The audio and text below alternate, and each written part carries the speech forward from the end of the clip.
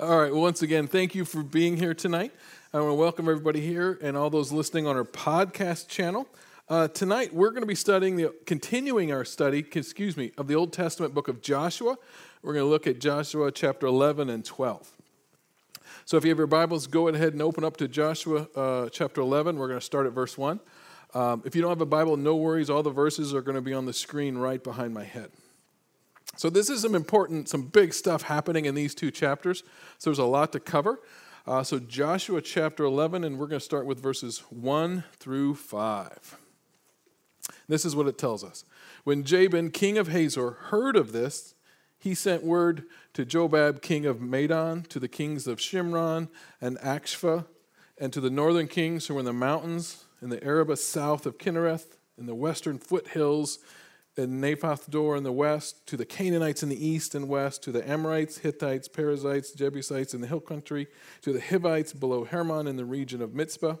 They came out with all their troops and a large number of horses and chariots, a huge army, as numerous as the sand on the seashore. All these kings joined forces and made camp together at the waters of Merom to fight against Israel. Okay, so the reason I read all that is there is a lot going on. Everybody pick up on that? A lot of names, a lot of places, lots of heavy-duty stuff. So there's some important things going on here. First, a little background. The nation of Israel has been very successful so far in entering the promised land, right? Things are going well. God is with them, and very little seems to truly stand in their way. But again, as we read what we just read, we get the sense that word is getting out that the Israelites are there in this land, right? Lots of different nations, towns, people, kings are aware they're there, that they're being successful, and they're not about to go away, right? They're in the land. They're capturing cities right and left. They can no longer be ignored, these Israelites. And so we have the king of Hazor who sends word to at least 13 other kings and their cities and their nations to send armies to help him do what? Fight the Israelites, right? That's the setting. That's what's going on. 13 specific armies against one. These are not small odds. This is not going to be a cakewalk, right? And you kind of get the impression that while the battles that the Israelites have been through thus far, they've not really been a piece of cake. This is a whole nother level. This is a whole nother ball game, right? And what's different about this event is Israel has not faced such a large army before, right? They had some serious skirmishes, but what is about to unfold is much, much larger by far, right? Also, the Canaanites who are listed, they had a huge advantage. They had a lot of mounted horsemen, and they also had chariots. The Israelites had none of those things. They did. Now, if you can imagine going to war 4,000 years ago, standing on your own 2 feet with a sword, and mounted soldiers are charging you with spears. Would you rather be on the horse or the dude standing in front of the horse? Would you rather be the guy standing there with a sword or chariots come charging at you, which is a horse-drawn carriage, right? This is big stuff, right? The thing about chariots is there was usually a driver and an archer. So the driver would drive, that's why they give them that's why they call it a driver, obviously. And the archer did what? Shot arrows. And there was and they could move and they could swerve, and so they could shoot arrows, pull away, reload, and come back. Right? It was a very, very heavy-duty thing. And back then, this was the most technically advanced warfighting system. This was the big deal. Israel was outmanned. They were outgunned. And verse 4 tells us the enemy army was as numerous as the sand on the seashore. That is a powerful picture, right? This is a terrifying mental picture if you really think about that, because this is hand-to-hand combat, right? There's no missiles. There's no, sniper rifles or anything like that. This is going to be hand-to-hand combat. Each Israelite soldier is vastly outnumbered. We don't know exactly how many they have, but each one is going to have to fight and win against 10 to 20 other soldiers, right? They're going to do this or they have to lose. Now, it may kind of seem like I'm leaning into this battle a little hard, and I am, but I don't think it can be overstated how difficult the odds are for the Israelites. We need to see what they see. We need to have a picture in our mind of what is actually going on.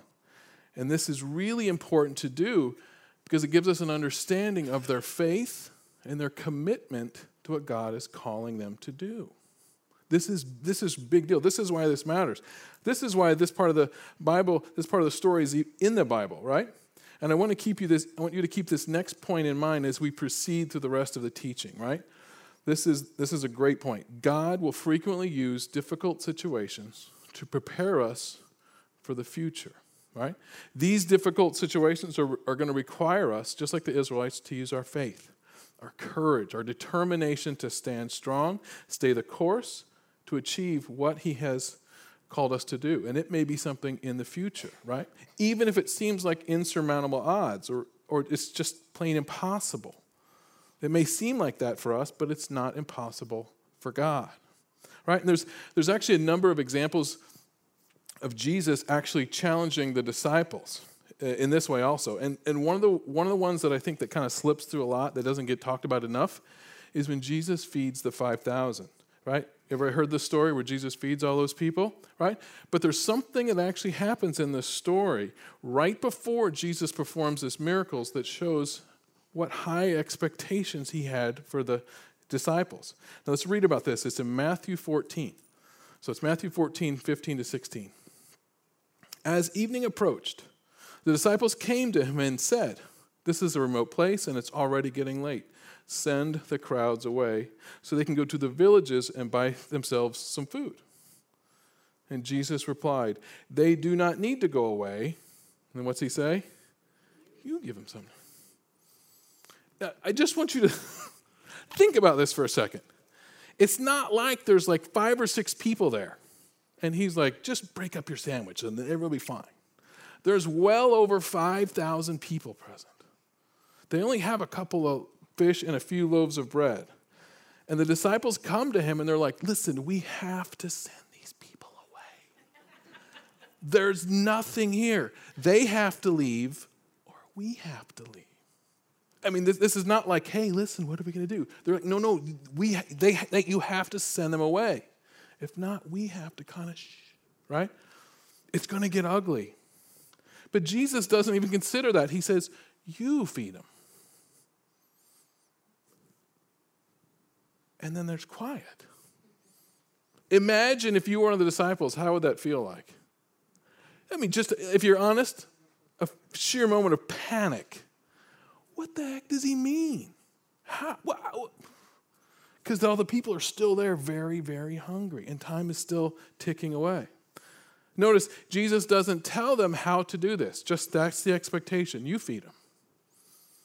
And in my mind is like, well, he doesn't give them that Messiah wink. I got this. Just be cool. Go with it. He doesn't do any of that, does he? You feed them.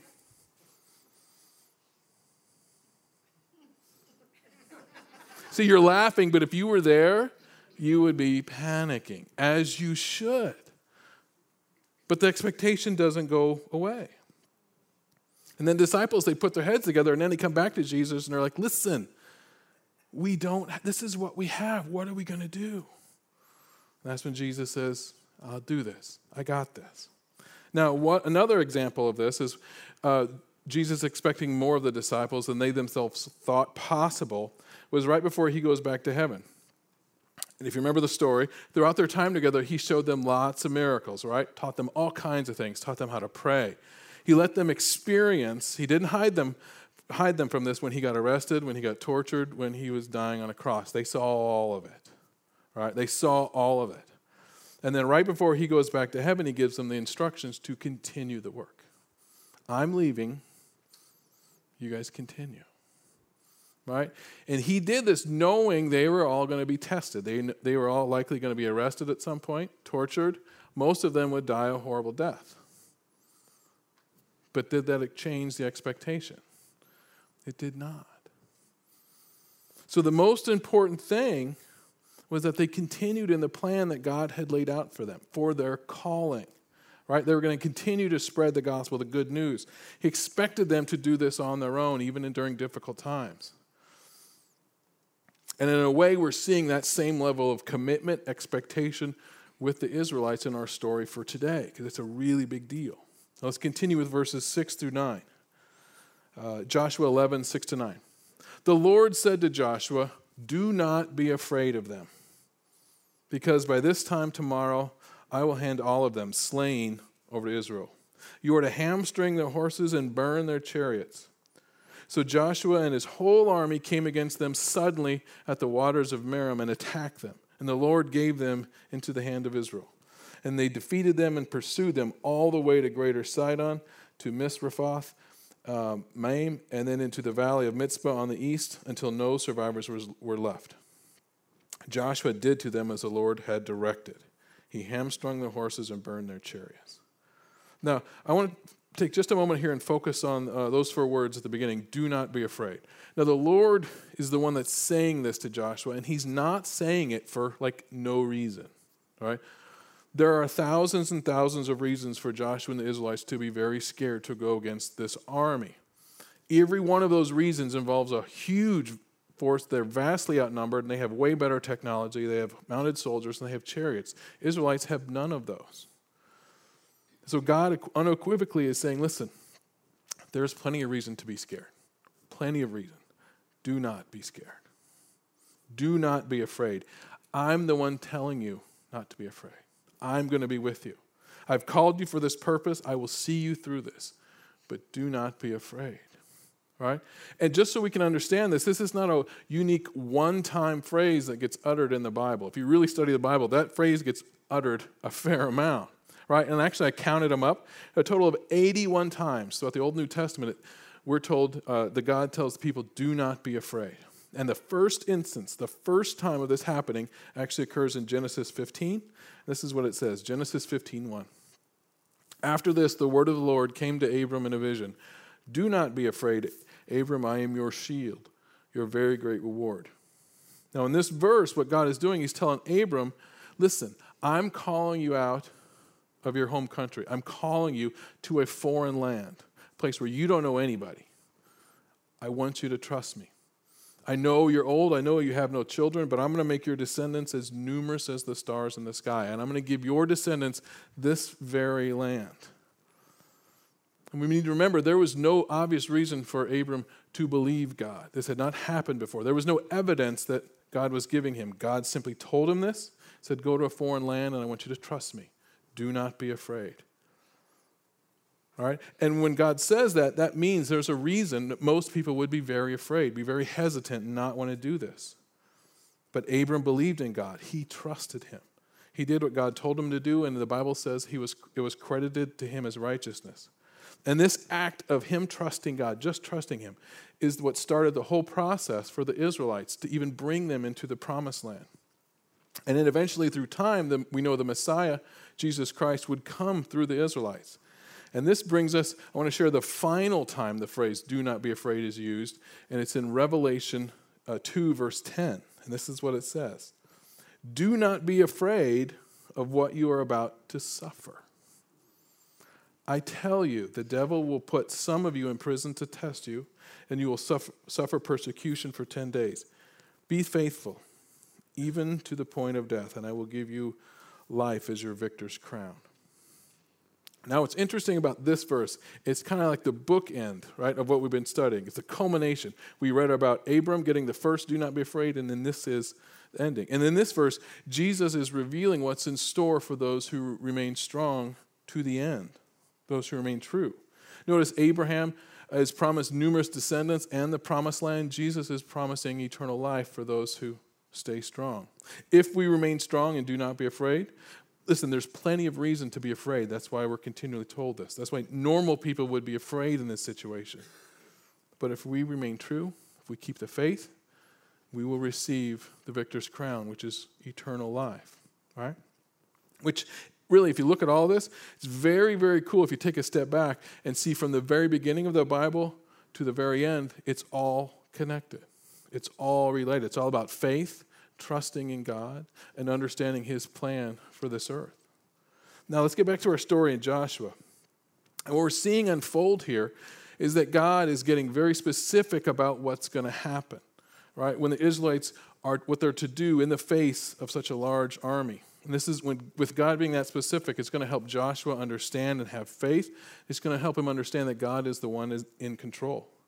And God says, listen, tomorrow you're going to attack this force. You're going to take the first move, and you will win. And when you defeat them, I want you to burn their chariots, and I want you to hamstring their horses. Now, the reason God has the Israelites do this, it's actually quite important. Israelite is not a technically advanced nation. They weren't. They had come from slavery. They'd wandered the desert for decades.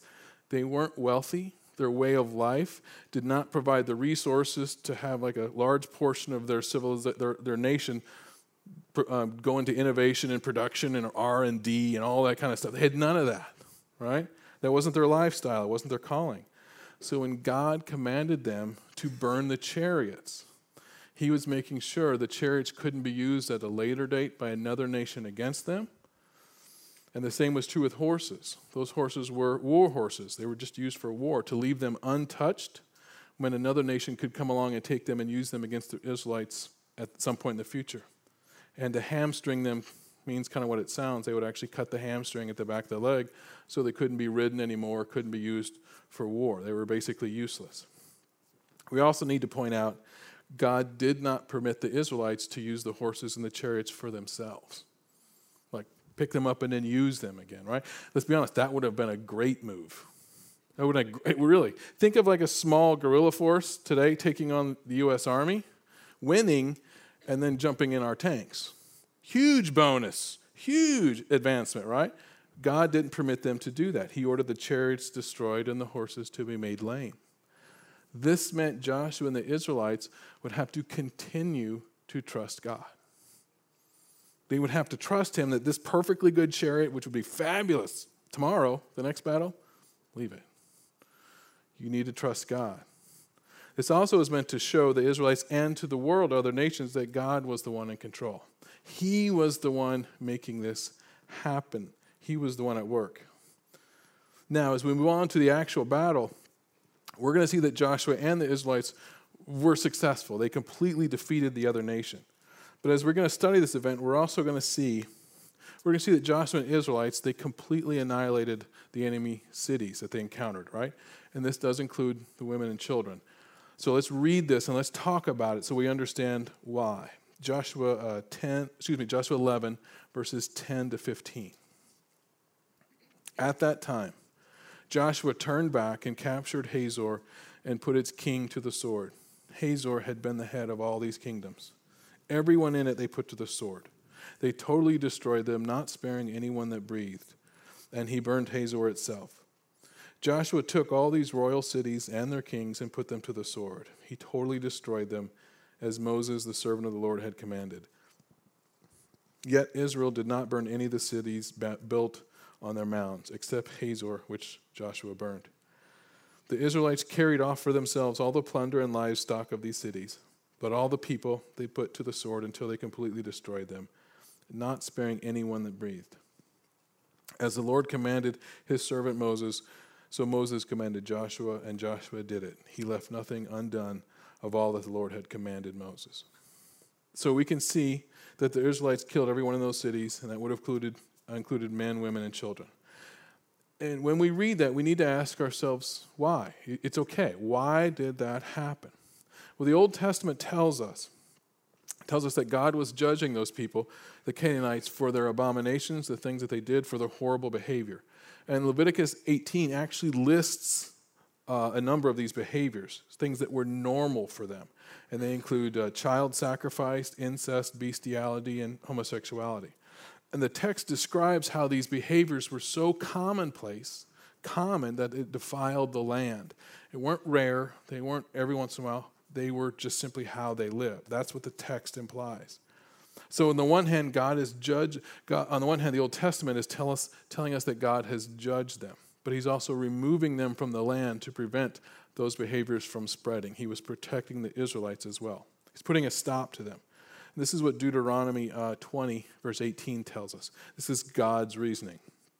It says, otherwise, they will teach you to follow all the detestable things they do in worshiping their gods, and you will sin against the Lord. So it's a very difficult thing that happened, but at the same time, God was making sure that none of those behaviors infected the Israelites. All right? And in the big picture, In the big picture, this is God drawing a line in the sand on what is acceptable and what is not, what he considers sin and what is okay. And this also shows that in this time period, God had expectations for the nations outside of Israel as well. There are limits on what he would allow. And in this case, God had had enough. Now, in the next few verses 16 to 19, they list off some of the names and the towns, the locations that the Israelites had conquered. And we don't need to read that. You can read that on your own if you like. But I do want to pause and I want to read verse 20, because it too can also stir up emotions and cause some confusion if we don't understand it properly. So let's look at Joshua 11, verse 20. For it was the Lord himself who hardened their hearts to wage war against Israel, so that he might destroy them totally, exterminating them without mercy, as the Lord had commanded Moses. So again, this is pretty harsh, and it can stir up questions, some emotions, so let's talk about it. In the Bible, specifically the Old Testament, when God gives someone up to their hardened heart, what it means in the biblical sense, he's allowing them to go headlong into behaviors that they're already doing. If they're doing evil and they're going headlong in that, he'll let them go full steam. At some point, he's going to say, if this is a lifestyle you want, if you don't want to turn from your sin, if this is just simply what your heart desires, then this is what eventually will go along with that. So he's not punishing someone or a nation that isn't guilty, but rather he's punishing a nation that has a long history of guilt, a long history of really, really bad behavior, and where it's understandable, where we can understand where their heart is at, and it's not a good place. Nothing about that situation is good. And it should stir up emotions because of how that nation is living, but also what it ultimately results in. It's sad. And this concept, though, is actually directly related to having a healthy fear or a respect of God. Sin is never acceptable. Even small sin has consequences. But we see God doing here, he's not just judging the actions or the sin. What he's doing is judging their hearts over time. Because that's what's really going on in their heart, deep down, is what's causing the sin. For example, there may be things that you might say or do, like if you accidentally stub your toe, you may suddenly remember words you haven't said for a while, right? I'm guilty of that too. That's not necessarily okay, but that doesn't mean that you have a bad heart or bad intent.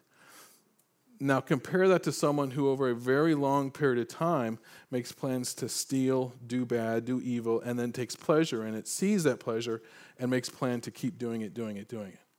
That is a bad heart. That's coming from bad intent, who knows evil, chooses to continue do evil over a long period of time. Those are vastly different scenarios. And those two scenarios also highlight where your heart actually is. Right? So it's not about simply having a bad day and maybe getting short with your spouse or losing your job and getting into a deep funk and having difficulty getting out of that. We are human. We make mistakes. But there's always a difference in that to the evil that comes from within and your heart long-term residing in that evil. Those are just simply different scenarios. It's knowing about the sin, knowing it's a sin, but still seeking to profit from it, hurt others. Again, even after seeing the damage, still doing it full steam ahead. It's just a different level of sin, and that's what God is talking about in this time period with Joshua. And this is how God has chosen to deal with it. He's cleansed the land, and he's starting over in a sense. And it's almost in a way, it's similar to what happened with Noah and the flood, but on a very, very, very, very much smaller scale. Now, Jesus spoke about this as well. It actually came up on a debate one point with the Pharisees when they were misinterpreting the law. And Jesus actually makes a really good point about where evil intent comes from. And it's actually at this point, they're talking about food and eating with unwashed hands, but he still makes the same point. And this is what he says in Matthew 15, 19 to 20. He says, "For out of the heart come evil thoughts, murder, adultery, sexual immorality, theft, false testimony, which is lying, and slander.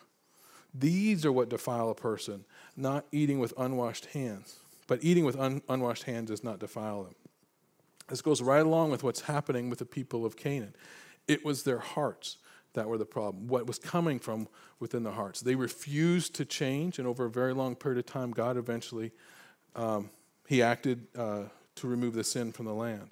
And the core of all this is that sin. Throughout the Bible, we see God working to guide people, all people, away from their sinful behaviors. He's calling them to a new life, to leave their sin behind. Now, in this next verse from Joshua 11, it tells us how successful they were, right? It's Joshua 11, verse 23.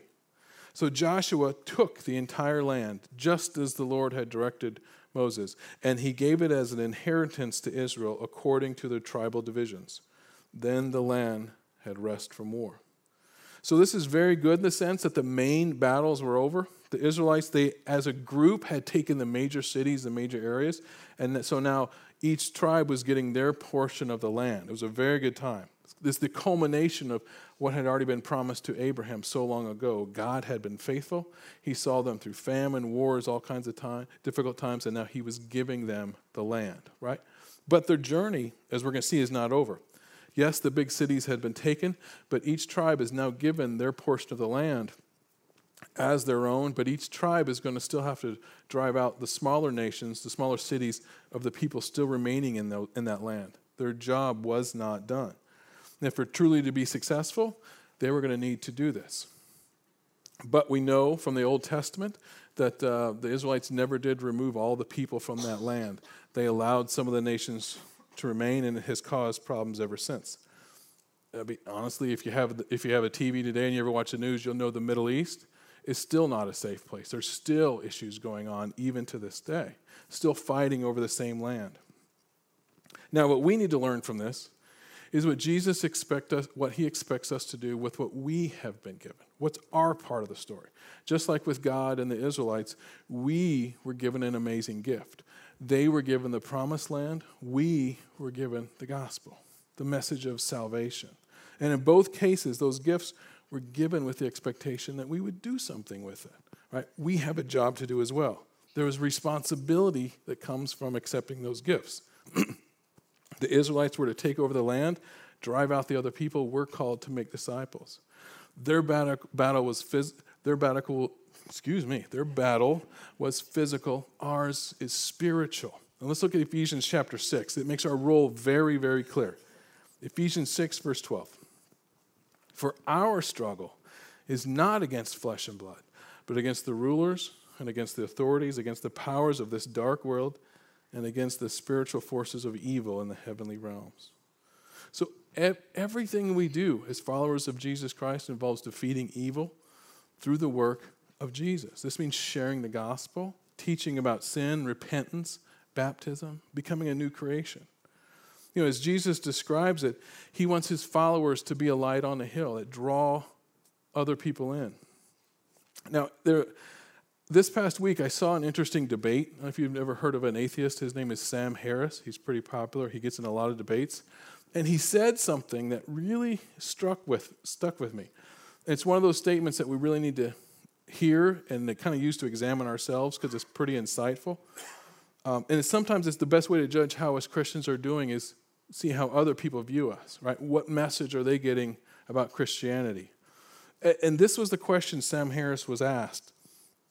And it was a debate, and there was this priest there, and he's all in the full garb, all the shiny stuff, and the hat, and all this kind of stuff. And he asked Sam Harris, he says, what is it that you want Christians to know about atheists? What do you want Christians to know about you? What should we know? And that's a good question. And this is what he replied. He said, we feel the same that you do, you Christians, we feel the same as you about Islam, Hinduism, Buddhism, Mormons, Zeus, Athena, and all the other gods that humans have conceived of. We feel the same about all of those. We just include one more religion in that, yours. He says, the way you feel about those religions, we feel the exact same. So we agree on 99.9% of all religions. It's just yours we disagree on because you're all the same. Now, here is what we need to take to heart from that. And this is what really made me stop and think. When we look, when we act, when we look the same as all the other religions, if we're not discernible in any way, then we have failed in some way. The issue is not with atheism. The issue is with Christianity and how it appears, how it looks to other people. Sam Harris has learned about Christianity from what he sees. And he sees it's no different than anything else. And there's a problem with that. And the reason I bring this up is, for instance, when we read these stories about the Israelites, and we hear things that they did well and things they don't do well, we can sometimes go, wow, I can't believe they did that. I would never do that. I would never do that. And I remember this one. This is completely true. This is probably about 10, 15 years ago at the hospital, and I was up on the 5th floor, and there's an elevator there, and I was over at the desk talking to someone, and some people were talking about the Garden of Eden. And whenever someone mentions the Bible, my ears pick up. And they're talking, and one lady says to the other, it's completely true, she goes, I cannot believe Adam and Eve ate that apple. I would never do that. Ever. I just can't. Look what they did. And there's just a little bit of indignation there. And it goes along with it. When we see ourselves that we're somehow holy or better than that we would never do that, we're wrong. We're exactly like Adam. We're exactly like the Israelites. We need to understand what we don't do well. How do we look to others? And here's the truth of it. Here's the painful part that I don't like to talk about, that's hard to talk about. Christianity is not on the rise, is it? Not in this country. Right? And it's not on the rise because sometimes I think we have the wrong discussions, well-intended, but I know some people that have really gotten some huge debates and got angry about whether or not prayer should be in all schools, whether we should have the 10 Commandments in front of every courthouse. And the issue, and those are fine. There's nothing wrong with that necessarily, but the question is, the issue is Jesus didn't specifically tell us to do that. And those things, whether we do or not, they're not going to change how atheists view us. Being a light to others, the way Jesus meant it, the stuff he told us to do, means atheists, they see how we treat others, the poor, the lost, the foreigner. And the way we treat them is so vastly different from the other religions that we stand out. That's the difference, right? The battle that we're to wage is a spiritual one. Jesus showed his disciples how to show true love and forgiveness, to teach about sin, repentance, but he also, this is the hard one, he taught them how to forgive. And that's an easy word to throw around, that we forgive, right? In Matthew 18, Peter and them were having a discussion, and Peter thought he'd be good, really smart, and yeah, we should do it 7 times. Because the idea back then was if you do it 3 times, you're good. You forgive someone 3 times and they still don't say they're sorry, then fine, you can just kind of don't worry about it. So Peter was like, no, 7 times to sound great and, so forgiving. And Jesus says, no, 77 times, which is like, and the overall point was that the exact number doesn't matter, whether it's 1 or 2 or 4,000 times. We are to forgive because the Lord forgave us. And we're to forgive no matter what, continually to change the relationship, to help someone learn about God. We're supposed to forgive in a way that is so unusual, so different. We stand out from the pagans, Islam, Muslim, Buddhist, everybody. We should look differently. This is our calling. This is how we're to do battle with the forces of evil. This is how we're to carry on in Jesus' name. Now, in Joshua chapter 12, if you want to read this later, you can, even later this week. It goes through the whole chapter. It lists all the names, the kings, everything that they had defeated. But here's what's noteworthy. This is what I want you to know about chapter 12. It lists off 31 kings that they defeated. 31. That is not a small number. And the reason that particular chapter lists all those names off is because those weren't imaginary battles.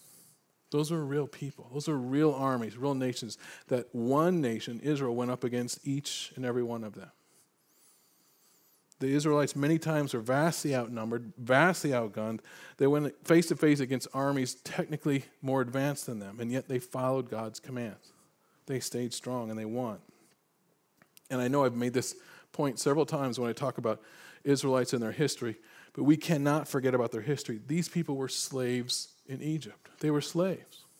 They were freed by God, and they traveled around the desert for 40 years.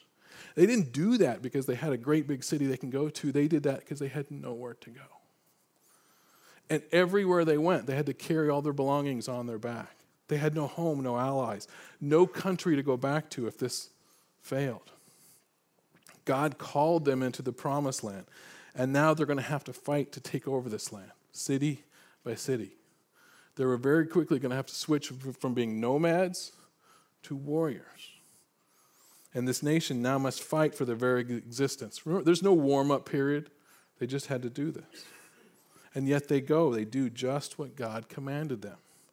They go forward into the promised land, and we know that God fought for them and gave them this land. He upholds his end of the deal that he made with the covenant with Abraham more than 400 years ago. Now the reason we should know this, the reason we should look back on stories like this is because when we can see all the things that God has done for his people. That's why these stories are in there. We can learn from them, but we can also see God answers prayer. God has a plan. He sees his people through the difficult times. Right? And this goes throughout the whole Bible. Now here's what's special about tonight. Each one of you is here because God has called you. He put it on your heart to be here. None of you were forced to be here, I'm sure, right?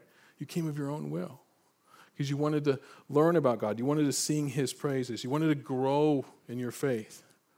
Now, some of you have answered that call, and you've been coming to church for decades. Some of you may be here at church for your first time tonight. But regardless, we're glad you're here. You're in the right spot. You're in God's home. I want you to know that Jesus Christ died for each and every one of you. He died to wash you clean and make you new. And then when the time is right, as your faith grows, he's going to send you out to do your part in sharing the gospel, the good news. So what we want to do this evening, like we do many, many times in this church, we want to give everybody the opportunity to accept Jesus into their life, to make that decision, to ask Jesus to forgive you of your sins, to make you new, and then to follow him. So if you would like to do that, what I would like to do is when we pray, I would like you to pray with me. Say the words quietly in your head. Whatever you say is between you and God, but only you can make that choice. Only you can step forward and say, I want to belong to Jesus. I want to increase my faith. So let's bow our heads and let's pray together. Father, I believe in your Son, Jesus Christ. I believe that he died on the cross for my sins. And I believe that you raised him from the dead. And tonight it is my choice. But I ask Jesus to come into my life and to make me new. I want to belong to him. I ask him to forgive me, to save me, to guide my steps, and to help me in my new life. And Father, today I pray that you will increase the faith of each person here, every one of us. We ask you to give us courage and strength and determination to stand strong in all of life's trials. We ask to trust you the way the Israelites did. May everything we go through, both good and bad, may it strengthen our faith, and may we lean on you. Father, we also pray. We pray for all people to come to know you and to place their trust in you.